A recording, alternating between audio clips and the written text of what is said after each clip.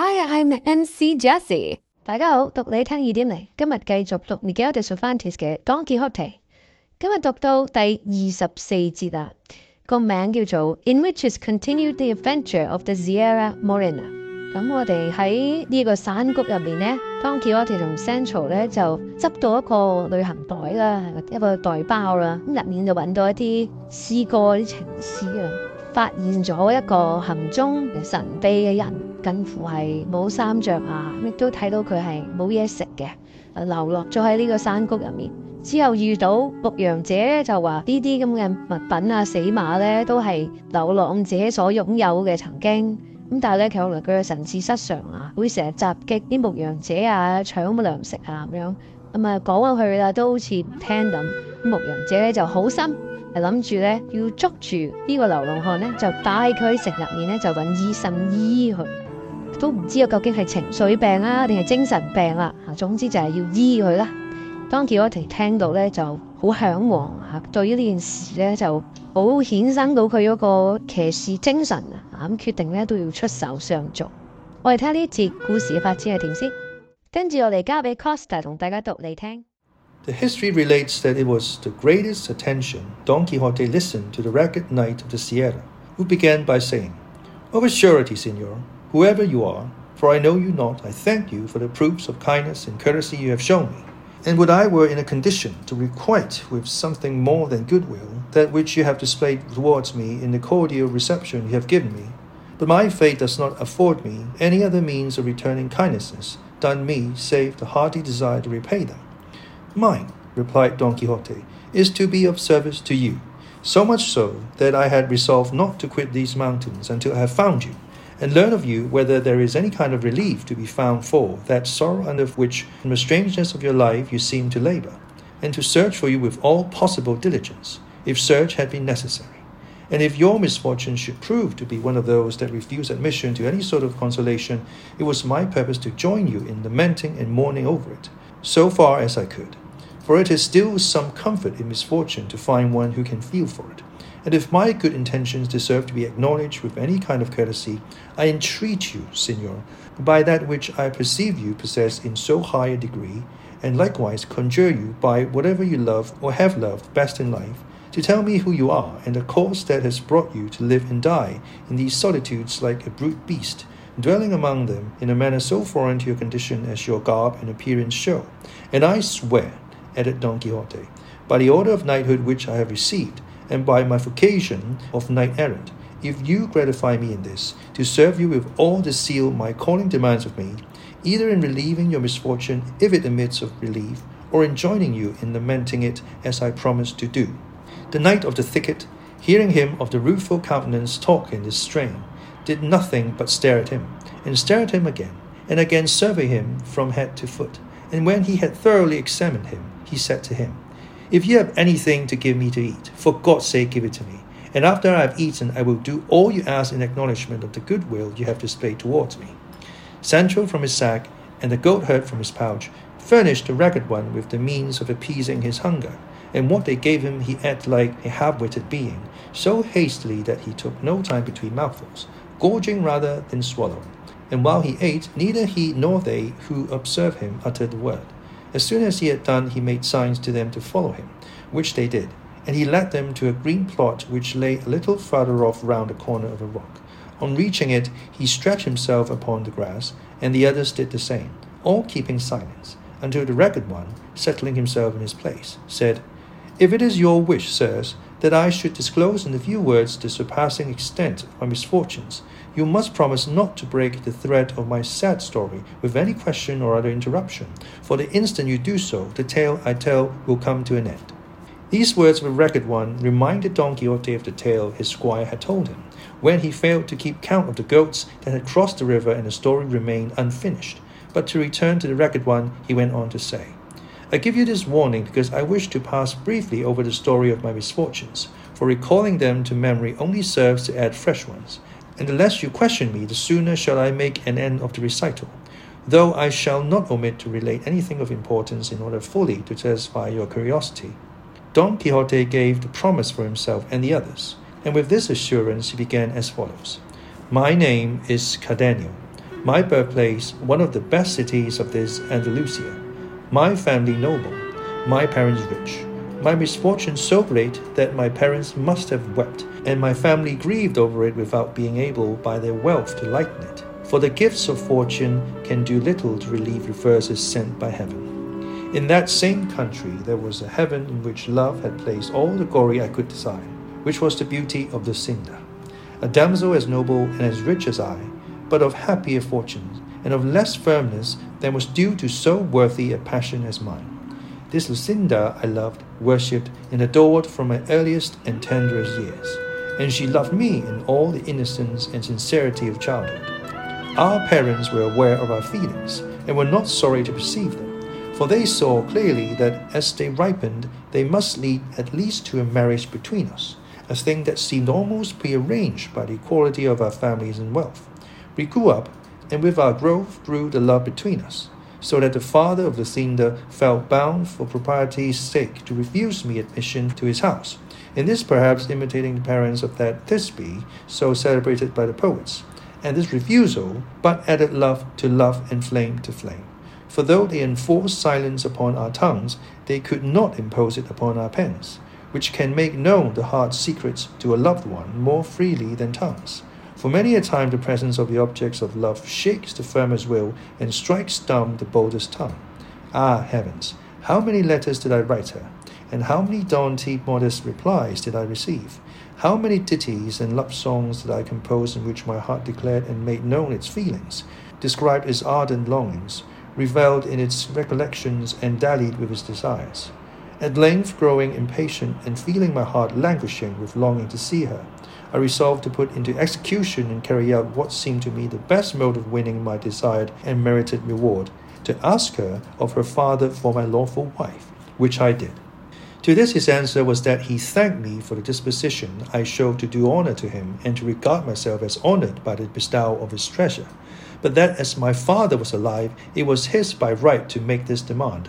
For if it were not in accordance with his full will and pleasure, Lucinda was not to be taken or given by stealth.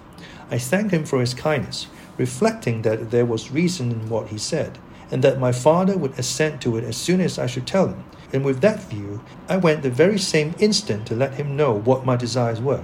Where I entered the room where he was, I found him with an open letter in his hand, which, before I could utter a word, he gave me, saying, "By this letter thou wilt see, Cardenio, the disposition the Duke Ricardo has to serve thee. This Duke Ricardo, as you, sirs, probably know already, is a grandee of Spain who has his seat in the best part of this Andalusia." I took and read the letter, which was couched in terms so flattering that even I myself felt it would be wrong in my father not to comply with the request the Duke made in it, which was that he would send me immediately to him, as he wished me to become the companion, not servant, of his eldest son, and would take upon himself the charge of placing me in a position corresponding to the esteem in which he held me. On reading the letter, my voice failed me, and still more when I heard my father say, "2 days hence thou wilt depart, Cardenio, in accordance with the Duke's wish, and give thanks to God who is opening a road to thee by which thou mayest attain what I know thou dost deserve." And to these words he added others of fatherly counsel. The time for my departure arrived. I spoke one night to Lucinda. I told her all that had occurred, as I did also to her father, entreating him to allow some delay, and to defer the disposal of her hand until I could see what the Duke Ricardo thought of me. He gave me the promise, and she confirmed it with vows and swoonings unnumbered. Finally, I presented myself to the Duke, and was received and treated by him so kindly that very soon envy began to do its work, the old servants growing envious of me, and regarding the Duke's inclination to show me favour as an injury to themselves. But the one to whom my arrival gave the greatest pleasure was the Duke's second son, Fernando by name, a gallant youth, of noble, generous, and amorous disposition, who very soon made so intimate a friend of me that it was remarked by everybody. For though the elder was attached to me, and showed me kindness, he did not carry this affectionate treatment to the same length as Don Fernando. It so happened, then, that as between friends no secret remains unshared, and as the favour I enjoyed with Don Fernando had grown into friendship, he made all his thoughts known to me, and in particular a love affair which troubled his mind little. He was deeply in love with a peasant girl, a vassal of his father's, the daughter of wealthy parents, and herself so beautiful, modest, discreet, and virtuous, that no one who knew her was able to decide in which of these respects she was most highly gifted or most excelled. The attractions of the fair peasant raised the passion of Don Fernando to such a point that, in order to gain his object and overcome her virtuous resolutions, he determined to pledge his word to her to become her husband. For to attempt it in any other way was to attempt an impossibility. Bound to him as I was by friendship, I strove by the best arguments and the most forcible examples I could think of to restrain and dissuade him from such a course. But perceiving I produced no effect, I resolved to make the Duke Ricardo, his father, acquainted with the matter. But Don Fernando, being sharp-witted and shrewd, foresaw and apprehended this. Perceiving that by my duty as a good servant I was bound not to keep concealed things so much opposed to the honour of my lord the Duke, and so, to mislead and deceive me, he told me he could find no better way of effacing from his mind the beauty that so enslaved him than by absenting himself for some months, and that he wished the absence to be effected by our going, both of us, to my father's house under the pretence which he would make to the Duke, of going to see and buy some fine horses that were in my city, which produces the best in the world. When I heard him say so, even if his resolution had not been so good a one, I should have hailed it as one of the happiest that could be imagined. Prompted by my affection, seeing what a favourable chance of opportunity it offered me of returning to see my Lucinda. With this thought and wish I commended his idea and encouraged his design, advising him to put it into execution as quickly as possible, as, in truth, absence produced its effect in spite of the most deeply rooted feelings. But as afterwards appeared, when he said this to me, he had already enjoyed the peasant girl under the title of husband, and was waiting for an opportunity of making it known with safety to himself, being in dread of what his father the Duke would do when he came to know of his folly.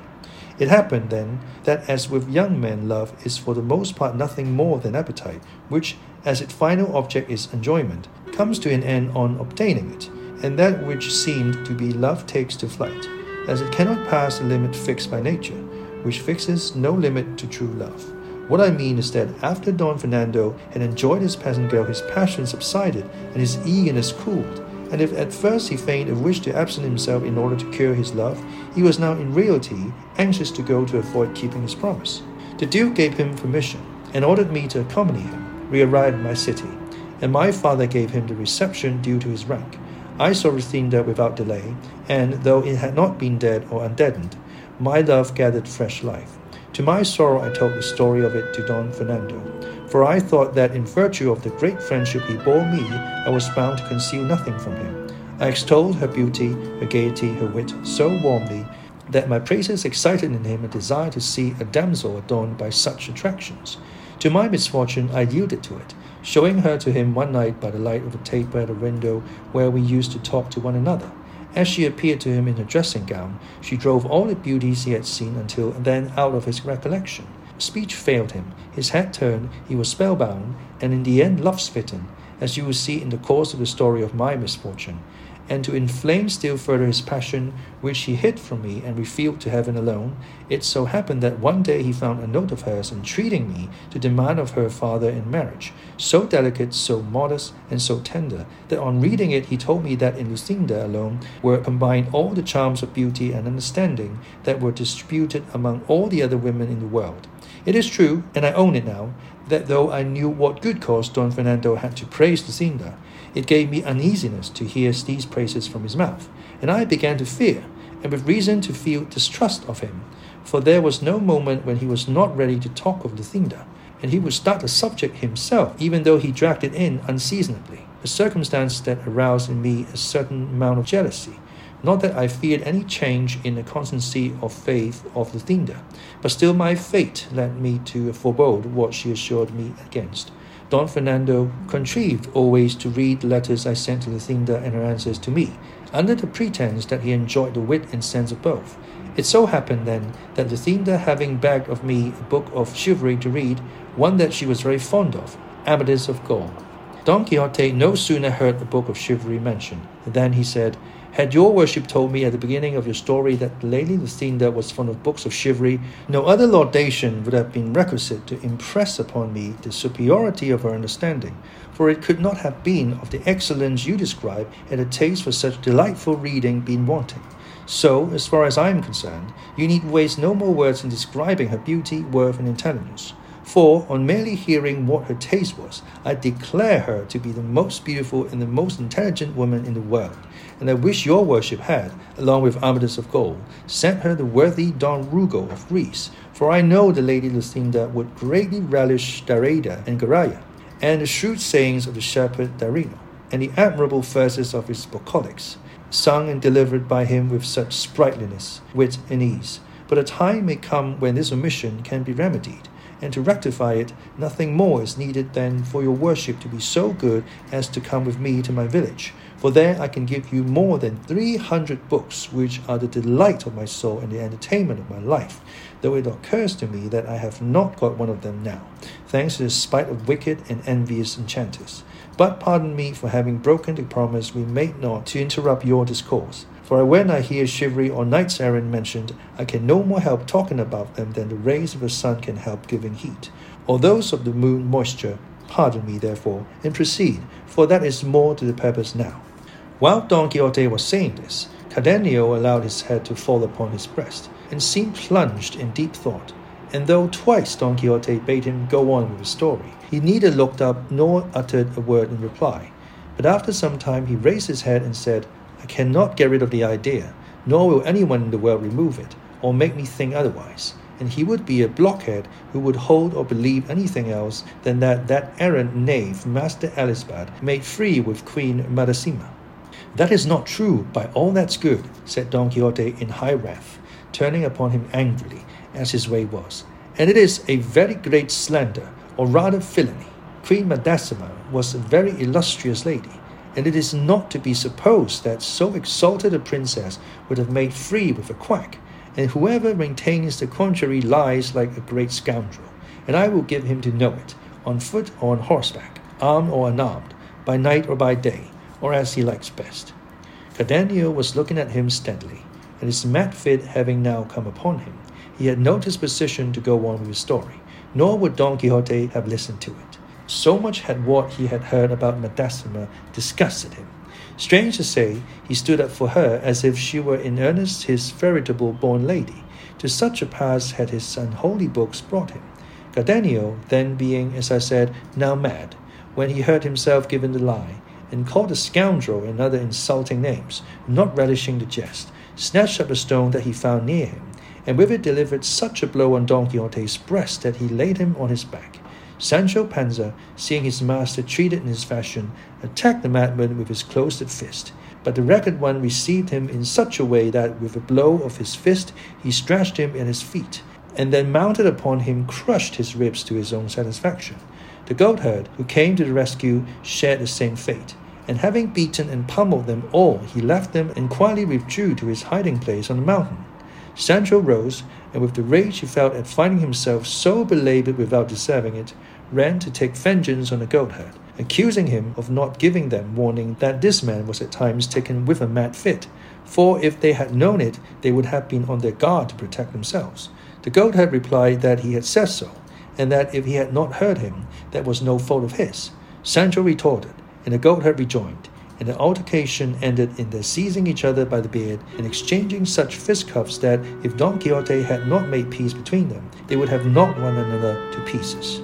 Leave me alone, Sir Knight of the Rueful Countenance, said Sancho, grappling with the goatherd, for of this fellow, who is a clown like myself and no duke knight, I can safely take satisfaction for the affront he has offered me, fighting with him hand to hand like an honest man. That is true, said Don Quixote, but I know that he is not to blame for what has happened.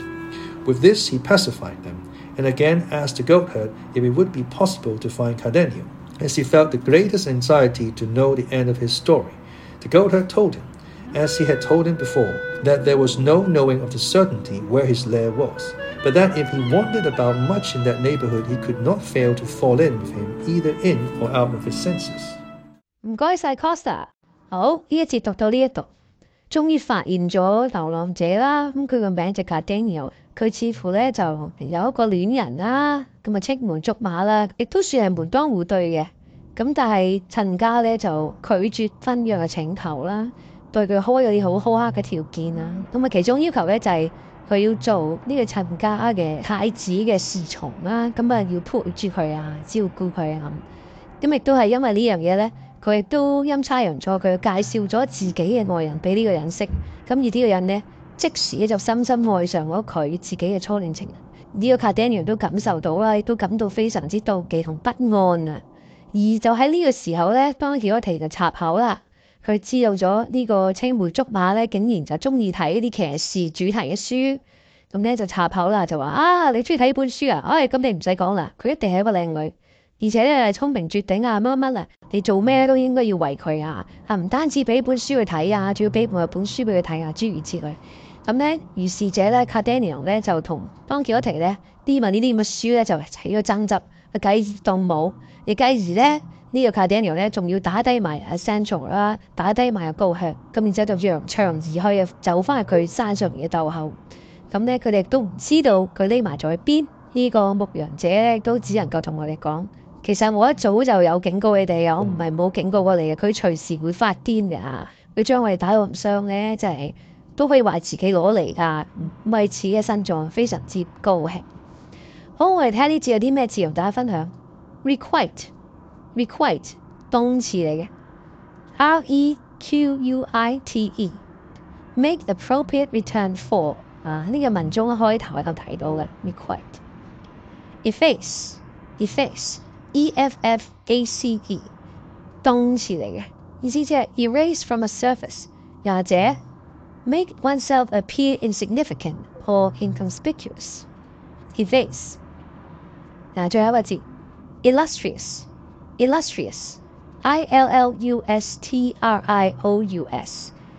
形容詞嚟嘅 well known, respected and admired for past achievements。 喺文章末段咧就有提到呢一個人物嘅叫做 Queen Madasima。 咁咧呢個 Cardenio 咧就話呢個 Madasima 就唔係啲咩好嘢啦嚇。咁但係當Quixote咧就話呢個 Queen Madasima 係最好嘅，係 illustrious 嘅，係受尊敬、受到尊崇嘅人物嚟，就唔可以講係壞話嘅。就因為呢個人物咧，佢兩個有起嘅口角。OK， 我哋下一次再同大家讀你聽，拜拜。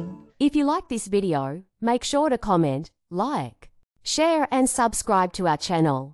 Until next time.